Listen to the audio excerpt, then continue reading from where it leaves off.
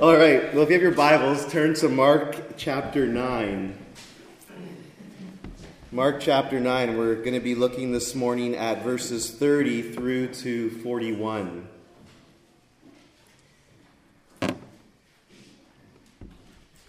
Let me read this for us. They, that is Jesus and his disciples, went on from there and passed through Galilee, and he did not want anyone to know, for he was teaching his disciples, saying to them, "The Son of Man is going to be delivered into the hands of men, and they will kill him. And when he is killed, after 3 days he will rise." But they did not understand the saying and were afraid to ask him. And they came to Capernaum, and when he was in the house, he asked them, "What were you discussing on the way?" But they kept silent. For on the way they had argued with one another about who was the greatest. And he sat down and called the 12, and he said to them, "If anyone would be first, he must be last of all and servant of all." And he took a child and put him in the midst of them, and taking him in his arms, he said to them, "Whoever receives one such child in my name receives me. And whoever receives me receives not me, but him who sent me." And John said to him, "Teacher, we saw someone casting out demons in your name, and we tried to stop him because he was not following us." But Jesus said, "Do not stop him, for no one who does a mighty work in my name will be able soon afterward to speak evil of me. For the one who is not against us is for us. For truly I say to you, whoever gives you a cup of water to drink because you belong to Christ will by no means lose his reward." Let's pray. Lord, as we look to your word now, we just ask, Lord, that you would give us the eyes of faith. Help us to understand your word, but Lord, also help us to live your word. To take what we see here and to truly begin to put it into practice. To not just be hearers, but also doers of your glorious word. We pray this in Christ's name. Amen. Well, history has shown that human beings naturally aspire to greatness. Men and women throughout history have sought greatness. And history has shown that greatness has often been defined by power, strength, status, and wealth. The one who has gained the world, history tells us, is the one who is considered great. The one who has conquered peoples and lands, like Alexander the Great, are the ones who are considered great. Greatness is often ascribed to men who have accomplished great things, regardless of the ways in which they accomplished those things. Think of men like Steve Jobs, the founder of Apple, who accomplished much, but was horrible to many people. Or men like Michael Jordan. It's the wealthy and the powerful that are ascribed greatness by society. It's the winners who are great, those who finish first in life. This is how humans have often defined greatness throughout history. But there is one man who has challenged such an idea. There is a man who defined greatness radically different than the world defines greatness. And that man, of course, was Jesus himself. And here in this passage, we are given one of the most, if not the most radical teachings of Jesus. A teaching that literally makes no sense unless you have the eyes of faith to understand it. This teaching is radical and it's completely countercultural. It goes against the fabric of human thinking and the ways in which we operate as a society. But here's the thing. A true disciple of Jesus, one who claims the name of Christ, one who says they have believed upon Jesus Christ, have repented of their sins, and have trusted in him, a true disciple of Jesus is one who not only believes this teaching to be true, but embraces it in one's life. Now, the context of the story, of course, is that Jesus has just delivered a boy from demonic possession after the disciples were unable to do so because of their unbelief. And now Jesus and his disciples, they leave from where they were and they decide to pass through Galilee. And as we see from verse 30 to 31, he didn't want anyone to know because he was teaching his disciples. And what was he teaching them? Well, verse 31 tells us, in verse 31, he says, "For he was teaching his disciples, saying to them, 'The Son of Man is going to be delivered into the hands of men, and they will kill him. And when he is killed, after 3 days, he will rise.'" So again, he is teaching them about his impending death, but also his resurrection. Now, this is the second time where he teaches his inner circle about his death and resurrection. Remember, the first time was in Mark 8, 31 to 33, after Peter confesses that Jesus is the Christ. And there's also going to be another time, as we'll see in the coming weeks. But what's important to see is that each time Jesus teaches his disciples about his death and resurrection, he then immediately begins to teach his disciples on the nature of true discipleship and what it means to truly follow him. And he does this precisely because the disciples over and over again show that they don't truly understand what Jesus is all about. As we see in verse 32, after he tells them that he's going to suffer and die, they say, or in verse 32 we're told, "But they did not understand the saying and were afraid to ask him." See, despite the fact that Jesus has already plainly told them in Mark chapter 8 that he's going to suffer and die, and not only that, he also repeats it to Peter, James, and John while they're on the holy mountain, they still don't get it. They still don't understand. Their minds are so fixed that the Messiah, Jesus Christ, will be this political liberator, that they cannot grasp that Jesus is going to suffer and die. Calvin says this about the disciples in this story: "So great is the influence of preconceived opinion that it brings darkness over the mind in the midst of the clearest light." And this is not just true of the disciples. It's often true of us. We are so deeply influenced by our preconceived opinions that literally there is darkness hanging over our eyes so that we cannot see that which is clearest light. And so Jesus tells them that he's going to be killed and 3 days later rise. And it's remarkable that after Jesus has just spoken of his humiliation, his suffering, his death, they make their way to Capernaum, and we discover that along the way, the disciples were having a conversation amongst themselves.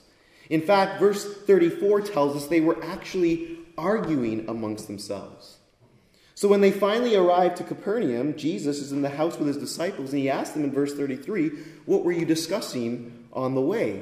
Now, Jesus already knew, but he asked this because he wants to teach them something. And in verse 34, we're told how they responded. How did they respond? Verse 34, "They kept silent." Why?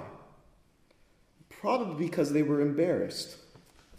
Somehow they knew Jesus wouldn't have approved of their conversation. What was their conversation? For on the way, they had argued with one another about who was the greatest. So here's Jesus speaking about his humiliation and suffering, and then they're making this journey to Capernaum, and they're literally having an argument amongst themselves on who is the greatest. Now, how this conversation began, we don't know. Maybe Peter, James, and John were ridiculing the other disciples over the fact that they were unable to cast out the demon. Maybe Peter, James, and John are thinking that they're superior to the others because they were invited with Jesus to go and behold the transfiguration of Christ, unlike the other disciples. We don't know exactly where this conversation stemmed from. All we know is that a bunch of grown men were arguing about who was the greatest amongst them. Things don't change. It's not just 10-year-old boys who argue about who's the best. There are numbers of men who, till their dying breath, are trying to prove that they are the greatest.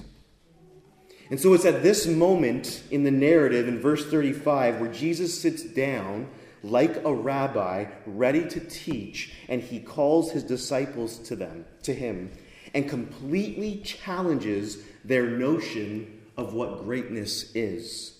And what he tells them is ultimately this, that greatness comes through servanthood. Look at verse 35.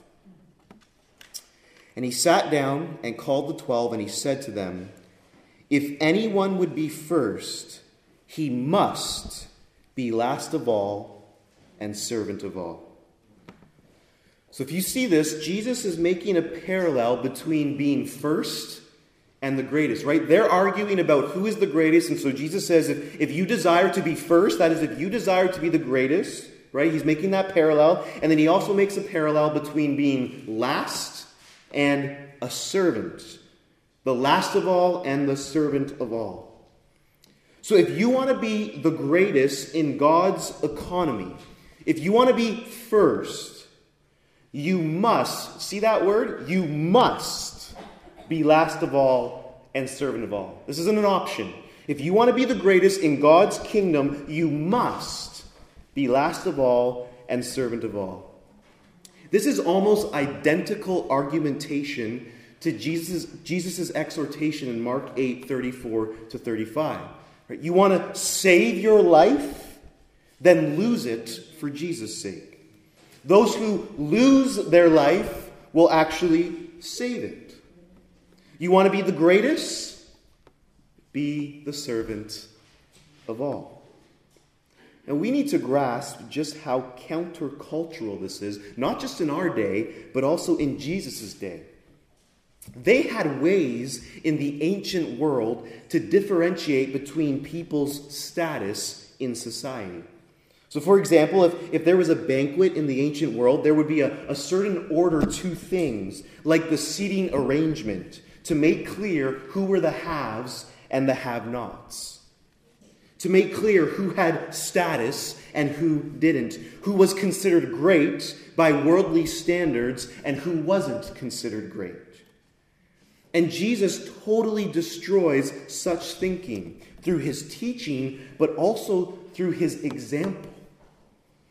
See, friends, the kingdom of God doesn't advance through power and status, but servanthood. Jesus isn't against greatness. That needs to be made clear. Jesus is all for greatness. God has made us for greatness. He wants us to do great things, but he redefines what those things are. He's not against greatness. He redefines greatness. See, in the eyes of God, in the economy of God, the greatest is not the most accomplished, but it's the one who gives his life or her life to serving others. Now, if you're seeking the approval of the world and of other humans, then Jesus' teaching about greatness will be distasteful to you. Because you will never receive the praise and the status that the world could give you. But if your aim, if your goal, if your purpose is to please and honor God, then status and greatness by worldly terms won't mean all that much to you, because it doesn't mean all that much to God.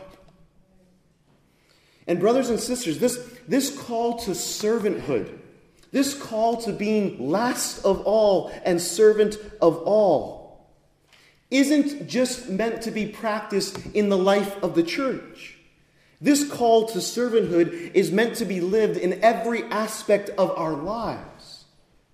For example, it's meant to be lived in our homes. How many men have neglected their wives and their children in the pursuit of some worldly definition of greatness? Or how many women have forsaken having children in order to pursue some kind of worldly idea of greatness? Or how about your workplace? What does it look like to be the servant of all in your workplace? What does it look like to aspire to be the servant of all in your workplace, regardless of what your role is, whether or not you're the CEO of the company or whether you're the janitor in the company? What does it look like to be the servant of all? You see, if you go to work with the sole purpose of making money and getting ahead and being able to clock in your hours, I don't think you're thinking about work as a Christian ought to think about work. But if you see your workplace as a place to primarily be a blessing to others and serve others, then your work experience becomes a Christian act. Your work becomes something sacred in the eyes of God. Or if you come to church to primarily be served and not to serve, then I don't think you truly know what it means to truly be a part of a healthy church. See, Jesus' principle is this: servanthood precedes greatness. He who humbles himself will be exalted, and he who exalts himself will be humbled. He who is the servant of all will be great in the eyes of God. Now, in verse 36 to 37, Jesus seeks to further illustrate his point by taking a child. And this is what we read in verse 36 to 7. And he took a child and put him in the midst of them. And taking him in his arms, he said to them, "Whoever receives one such child in my name receives me. And whoever receives me receives not me, but him who sent me." What's the point that Jesus is making about this illustration of this child? The attitude of servanthood that Jesus is speaking of doesn't overlook a lowly child. See, children in the ancient world were often at times marginalized. In other words, Jesus is saying this: will you receive and embrace a lowly child who can give you nothing in return? Will you receive that child with the same joy and delight that you would receive a person of status who might have the power to influence your status? Charles Spurgeon, the great prince of preachers, the great English preachers, was by all accounts a great man. He accomplished much. Many argue that he's the greatest preacher the Western world has ever known. In the 1800s, he preached to over 6,000 people on a regular basis. He started over 62 ministries. And at that time, he had written more than any other man in the English language. He was a gifted, accomplished pastor. But what's often overlooked, or what's often not talked about, is Spurgeon's servant-heartedness. John Bagot, I probably am saying his name wrong, he was an activist around the same time as Spurgeon, and he asked Spurgeon to take him on a tour of the orphanage that Spurgeon had started for children.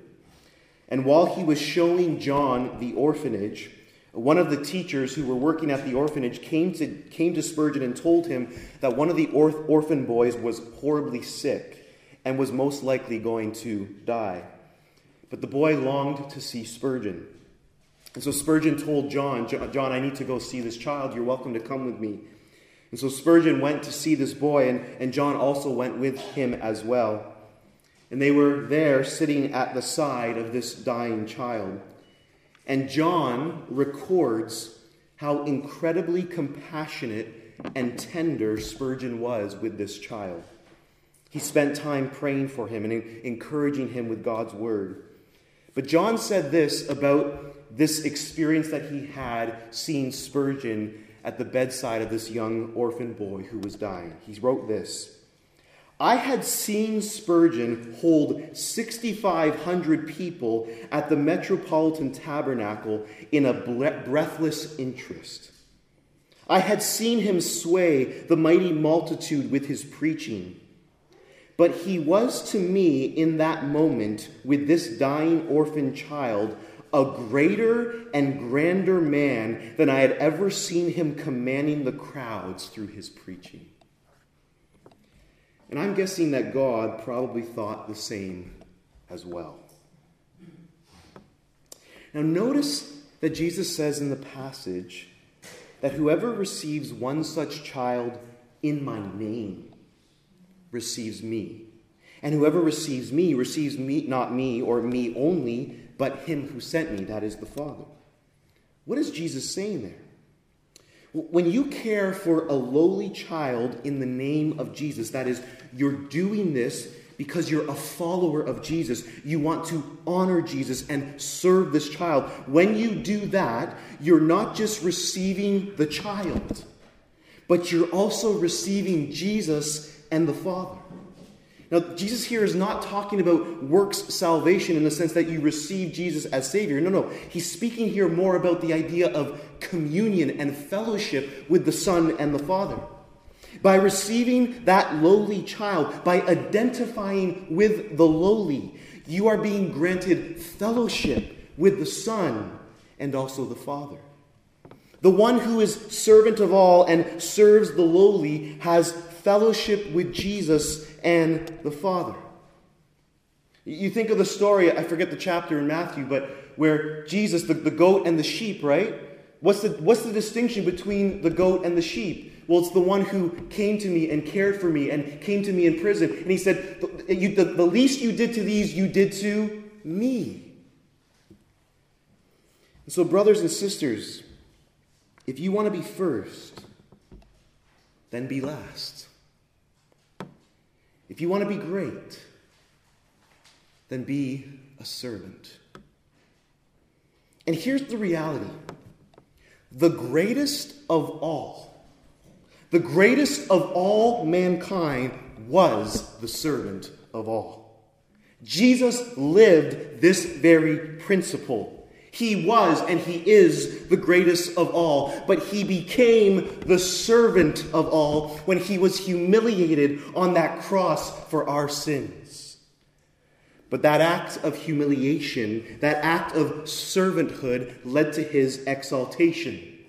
For God has highly exalted him and bestowed on him the name that is above every name, so that at the name of Jesus every knee should bow in heaven and on earth and under the earth, and every tongue confess that Jesus Christ is Lord, to the glory of God the Father. See, true greatness comes through servanthood. Second thing I want us to see in this passage is that the work of the kingdom of God is bigger than you and I. I think that's what Jesus is trying to convey in verses 38 through 40. Look at verse 38 through 40. So Jesus has just been talking about being the servant of all, this child illustration. And then John said to him, "Teacher, we saw someone casting out demons in your name, and we tried to stop him because he was not following us." But Jesus said, "Do not stop him, for no one who does a mighty work in my name will be able soon afterward to speak evil of me. For the one who is not against us is for us." See, in light of what Jesus has been teaching them, good old John pipes up and he says, we saw this random dude casting out demons in your name. And we tried to stop him because he wasn't following us. See, it's interesting. They're disputing who's the greatest among them. And so they're definitely not going to allow some outsider who doesn't follow them to have that kind of influence. And isn't it ironic that the disciples just before this were not able to cast out the demonic? But here's this random dude. We don't know his name. He never seemed to have been a follower of Jesus in that moment. And he's casting out demons in Jesus' name. See, it was us who Jesus gave authority to cast out demons, not this man. See, they're trying to prevent this unknown man from doing kingdom work because he's not following them. He's not in their tribe. He's not in our tribe. He doesn't have our permission to be casting out demons like that. See, the disciples need to remember that they're servants in Jesus' kingdom and they're not the king. Nor do they need to defend the king. And that's why Jesus says to them, don't stop him, for no one who does a mighty work in my name will be able soon afterward to speak evil of me, for the one who is not against us is for us. You see, when your desire is to be greater than others, then the success of others will be seen as a threat rather than something to rejoice in. And Jesus wants his disciples to know that something bigger than just them is happening. Jesus has people everywhere doing his work and advancing his purposes. And sometimes we as Christians lose sight of this. And we tend to think our tribe and our group are the only legitimate followers of Jesus. And sometimes we get in the way of God's work, like the disciples tried to prevent this man from casting out demons in Jesus' name. See, there are people of different theological backgrounds than us, different Christian traditions. And maybe instead of treating them as outsiders, we need to see them more as partners in the gospel. And no, I'm not suggesting that we rejoice or applaud false teachers or partner with heretical movements. I'm not suggesting, for example, that we applaud or get on board with prosperity gospel preachers. Absolutely not. But I am suggesting that there are far more faithful servants of Jesus than we might realize, who come from different theological tribes, yet still embrace the true gospel of Jesus and still believe the Bible to be God's authoritative word. And if I'm honest, sometimes our modern Calvinistic Reform world can be the worst at this. We're so quick to see the wrong in other theological traditions than we are to see the good. And maybe we need to realize that God is accomplishing a lot more outside of just our little theological camp. And he is using men and women across the globe in ways we could never have imagined. See, the work of the kingdom of God is bigger than us. And we should rejoice when we see others doing great things for God, even if we don't know them. And this doesn't mean that we shouldn't have strong theological convictions and hold to those convictions. But it does mean that God can use many people who don't necessarily hold to those same convictions as us. And we can celebrate the work they're doing for Jesus despite the difference we may have with them. I think of George Verwer, for example, the founder of OM. Theologically, him and I are not on the same page, but that man has done way more for Jesus than I have ever come close to doing. Or I think of George Whitefield, who rejoiced in the evangelistic work of John Wesley, despite the fact that Whitefield was a Calvinist and Wesley was an Arminian. See, the work of the kingdom is bigger than us. And if Christ is being glorified through another man or woman, then we ought to rejoice in that. If he's not against us, then he's for us. Third thing that I want us to see is that insignificant acts of care toward those who belong to Jesus are significant acts in the eyes of God. Look at verse 41. This is what I think Jesus is conveying. For truly I say to you, whoever gives you a cup of water to drink because you belong to Christ will by no means lose his reward. The image here is someone has traveled and they have faced the heat of the sun and they're parched. And you find out that they belong to Jesus, and so you provide them with a simple glass of water. And Jesus is saying this small, insignificant act is significant in the eyes of God. You will not lose your reward. That is, you'll have a place in the kingdom with Jesus and his disciples. You see, what the world deems as insignificant, Christ deems as significant when it's done in his name. No act of service is insignificant. Little is much when God is in it.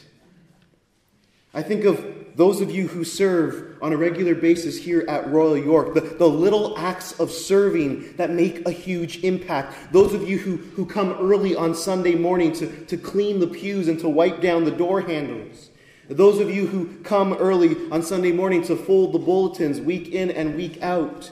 Those of you who give up a Sunday once a month to go into the nursery and to care for our children so that the parents of our kids can have an hour and a half on a Sunday morning where they can focus all of their mind and all of their heart upon Jesus.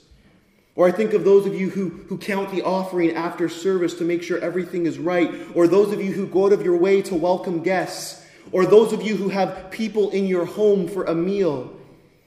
Or those of you having lunch with a fellow member and paying for their meal. Or I think those of you, those men in our church who are investing in some of the boys in our church. And if you're not, I want to encourage you to invest in the younger generation. And ladies, likewise. Or being faithful in prayer for one another. Or providing meals for new moms. You see, to the world, these acts of service are insignificant. But to Jesus, these acts are sacred worship. As Mike Bullmore states, even the smallest thing in Jesus' name is a part of God's work and will fulfill his purposes. You see, in this principle here, this insignificant small act that is significant in the eyes of God, it really goes all the way back to my first point about being eager to be the servant of all. Instead of thinking about doing these great grand things for God, why don't you just commit to doing small little acts of service to others? And I can promise you, you will not lose your reward. A church full of servants is a church full of greatness. Let's pray. Father, we thank you for the example of Jesus, who, though he is the greatest of all, he became the servant of all on our behalf. And help us, Lord, that by your Spirit we would strive to be the servant of all. That we would truly strive and seek to go low rather than seek to go high. And we pray this in Jesus' name. Amen.